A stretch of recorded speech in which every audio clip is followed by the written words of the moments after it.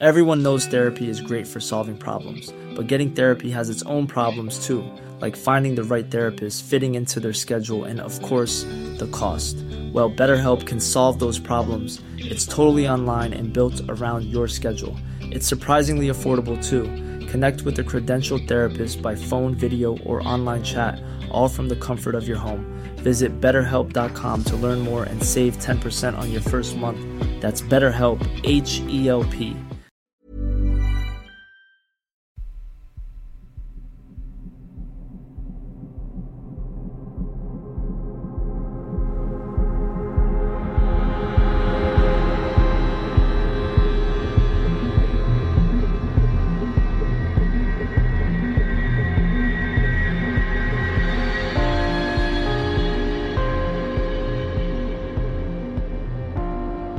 Hello and welcome to 31 Days of Terror, day number 9. And I have 4 spooky stories for you today, and story number 1 comes from Jen.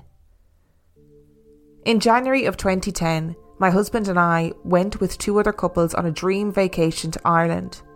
We spent a day travelling around the Dingle Peninsula, ending with arriving at Kilmalcadar at twilight. Kilmalcadar is a site with the ruins of an early Christian Romanesque church and several other very old things of interest, including a cemetery and an Ogham stone. Out of all the wonderful things on our itinerary for this trip, this stone was one of the things I was most looking forward to visiting, because these stones are super old and mysterious. Ogham is an alphabet used between the 4th and 10th centuries, mostly to write the early Irish language. On this tall and narrow stone, the language looks like horizontal lines cut along the side of it. Now this is where the story gets a bit embarrassing, as I'm about to confess that I spoke aloud to an inanimate object.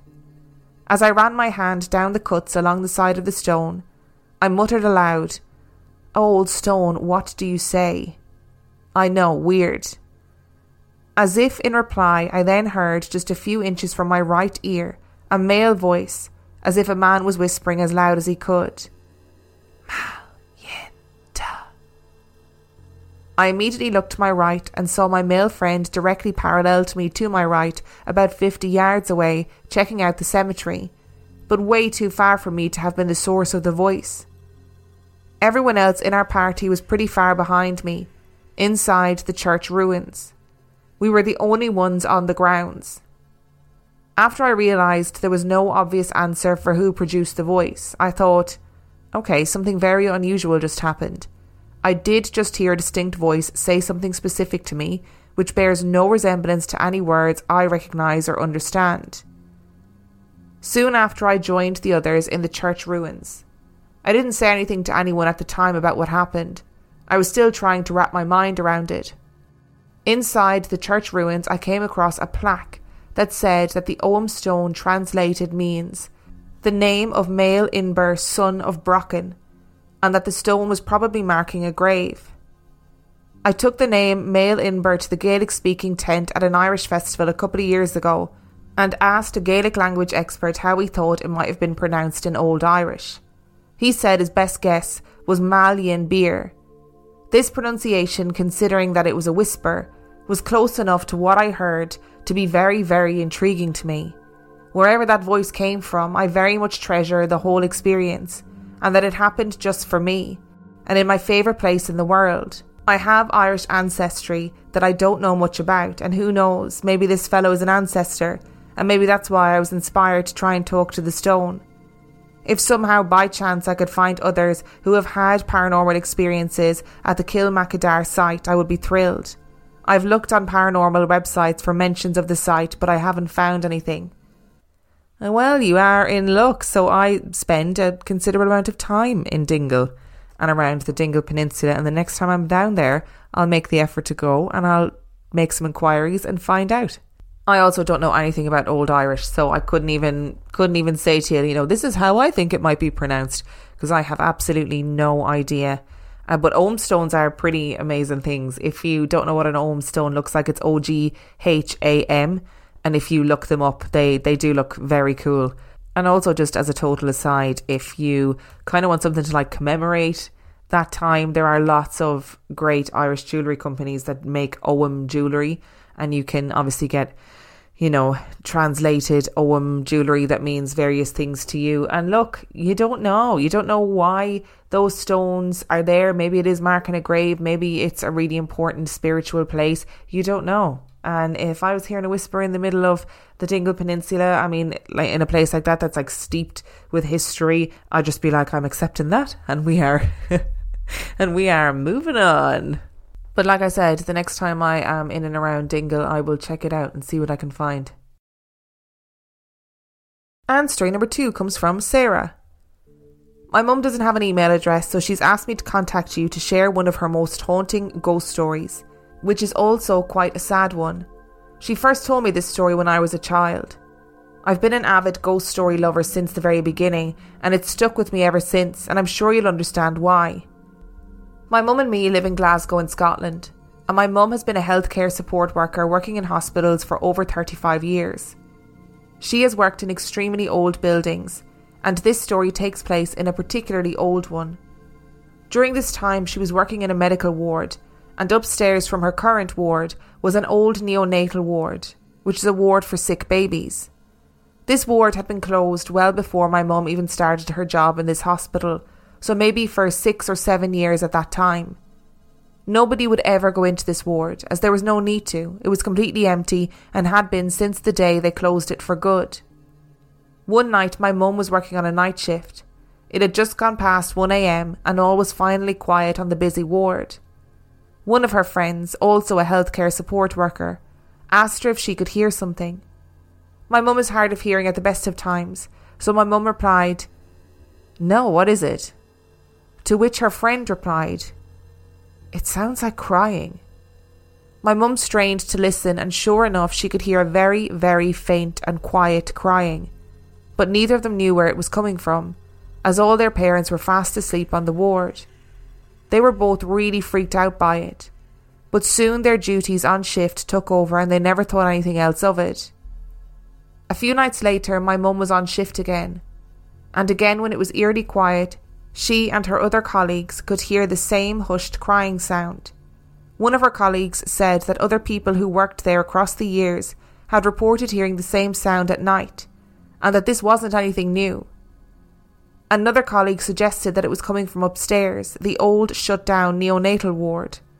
They all laughed at her and said things like, "Not a chance, there's nothing up there."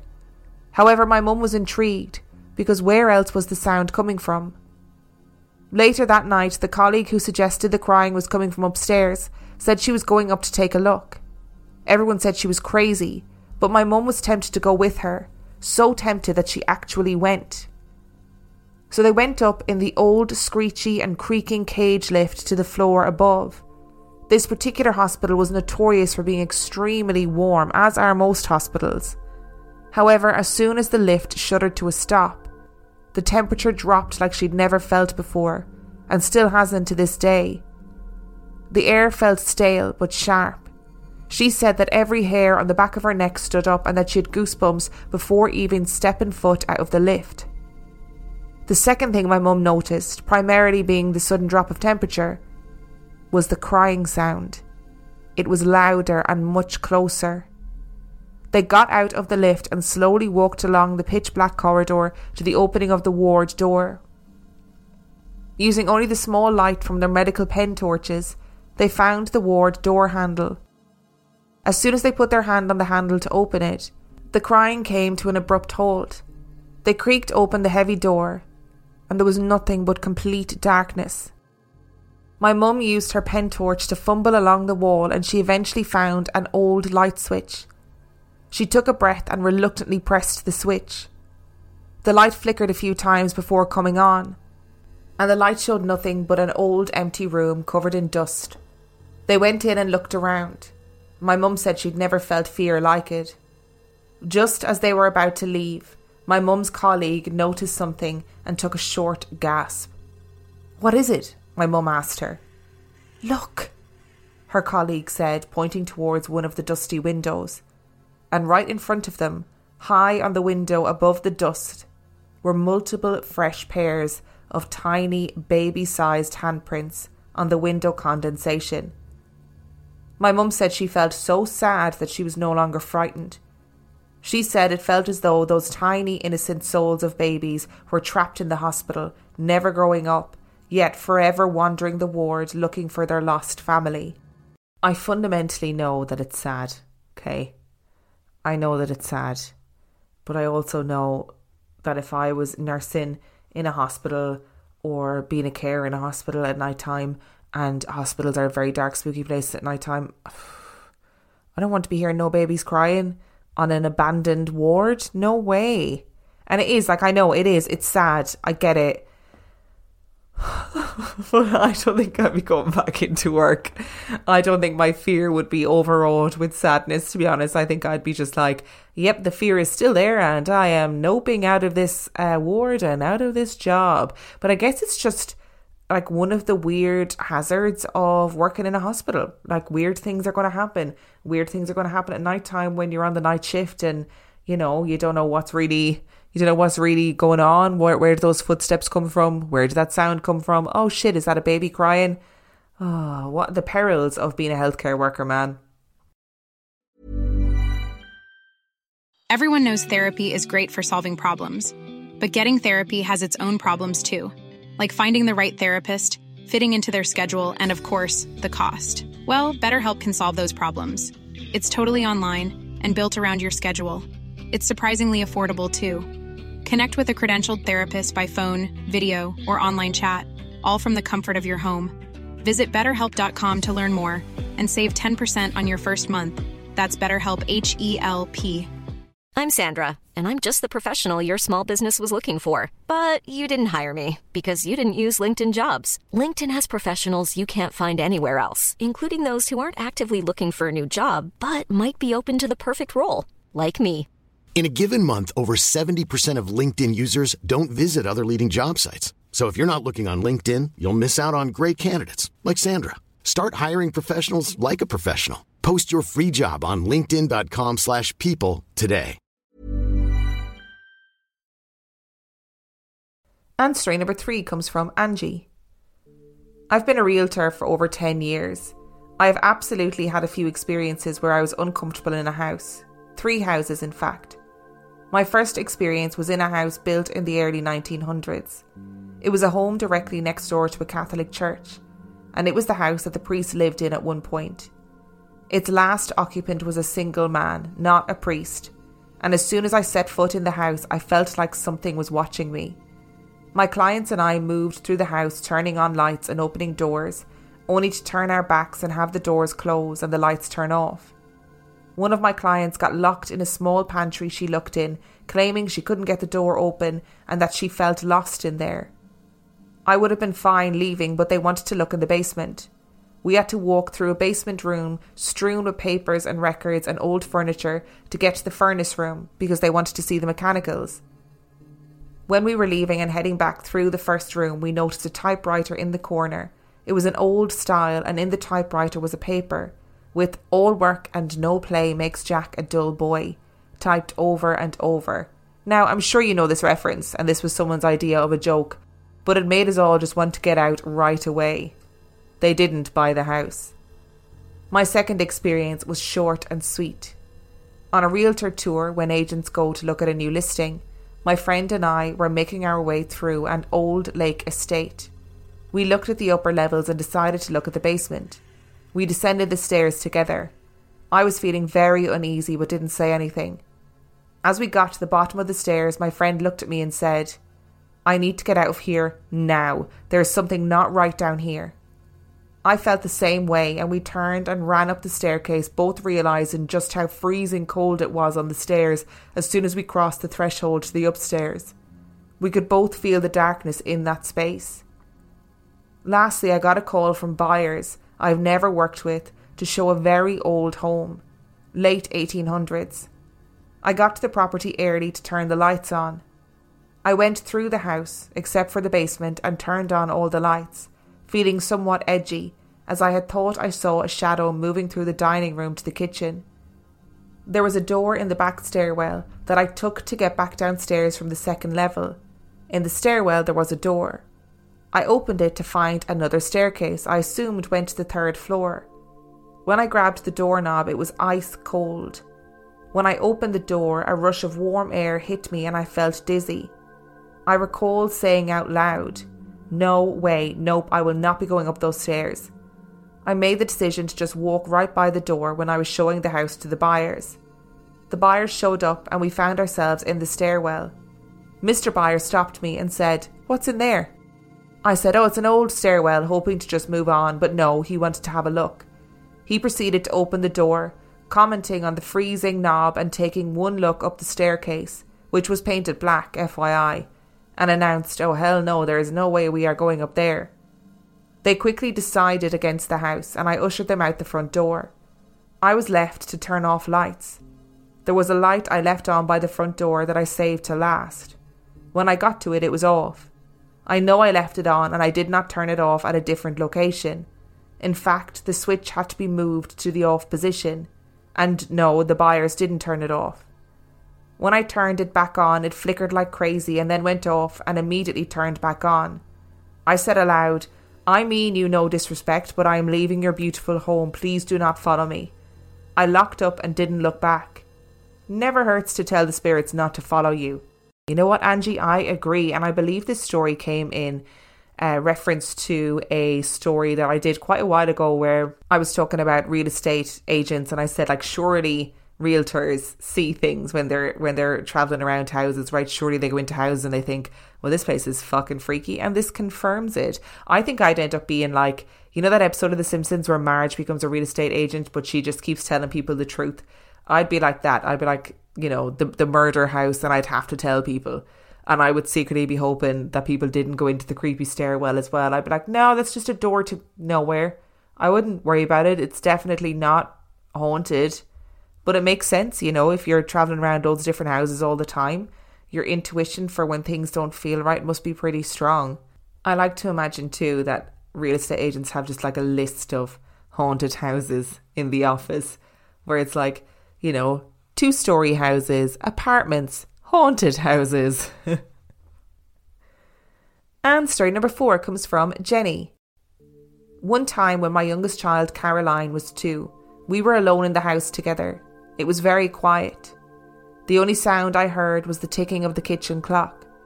She kept looking up the stairs while she was playing and saying, "What's going on upstairs, Mama?" Then she suddenly jumped up and crawled into my lap and said, "What's going on, Mama? I'm scared." There was literally not a sound in the house. Later that same month, she said she saw a white hand coming out from under her bed. I brushed it off as her dreaming or imagining things, but now I'm not so sure. She still talks about that white hand 4 years later. Caroline is now 6 years old and used to have a canopy over her loft bed that sort of looked like a covered wagon. The fabric is a bright green colour, and while you can't see through it, you can see light and shadow on it. She refuses to have it on the bed anymore because she says that she sees shadows dancing on the canopy at night time. She doesn't share a room with anyone, and there is nothing that would move around in her room, especially after bedtime.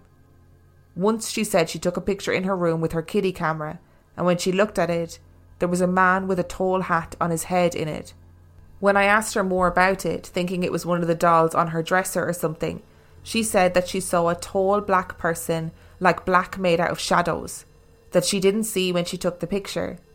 I didn't see this picture personally because shortly after that, the camera went through the washing machine. She's still scared to go upstairs by herself, and she's scared to go downstairs by herself. Basically, she doesn't want to go anywhere in the house by herself. My 10-year-old son has called me into his room several times at night saying he felt someone breathing on his face. This is a terrifying thought, but in the interest of getting my kid to go asleep, I of course try to rationalise it. Maybe he felt his own breath moving back on his face if he had his blanket pulled up around his mouth. He said, "Maybe.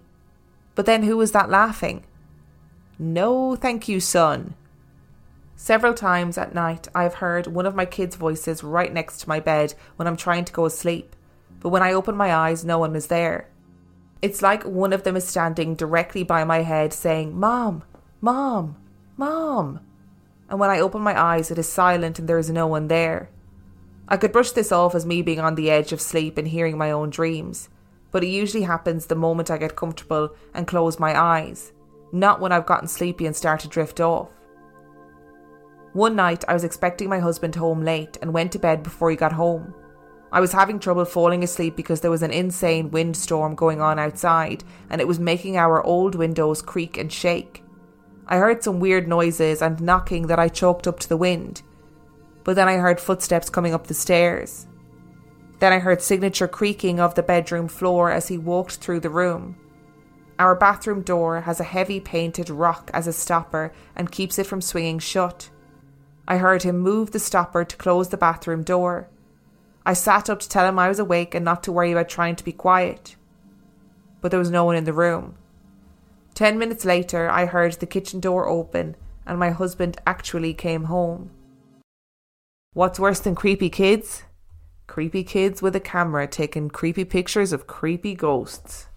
Lots of freaky kid behaviour in this story and freaky husband behaviour. Although I feel like, I'm blaming him when actually he didn't do anything wrong. Just his doppelganger is the one that should be blamed. But I can't blame his doppelganger, so I'm just going to blame him. We get so many of those stories where the sounds of a loved one coming home or like some sort of ritualistic sound. And when I say ritualistic, I mean like it happens daily or it happens, every second day or whatever. That happens and then you think it's your loved one, it's not, and then your loved one does come home. Like, what is that? Is that a rip in the fabric of time? Is it in our brains? Like, I don't understand what that is or what that could be. Thank you so much for listening to today's episode. Thank you to Jen, Sarah, Angie and Jenny for sending in your stories. If you would like to send in your story, you can do so by emailing it to reallifeghoststoriespodcast@gmail.com. You can check out the website reallifeghoststoriespodcast.com. And if you are desperate for extra content, you can sign up to patreon.com/reallifeghoststories, where for $5 a month or $2 a month, you get access to heaps of extra content, as well as every single main and mini episode completely ad-free. And on that note, I shall see you tomorrow. Planning for your next trip? Elevate your travel style with Quince. Quince has all the jet-setting essentials you'll want for your next getaway, like European linen, premium luggage options, buttery soft Italian leather bags, and so much more. And is all priced at 50 to 80% less than similar brands. Plus, Quince only works with factories that use safe and ethical manufacturing practices. Pack your bags with high-quality essentials you'll be wearing for vacations to come with Quince. Go to quince.com/pack for free shipping and 365-day returns.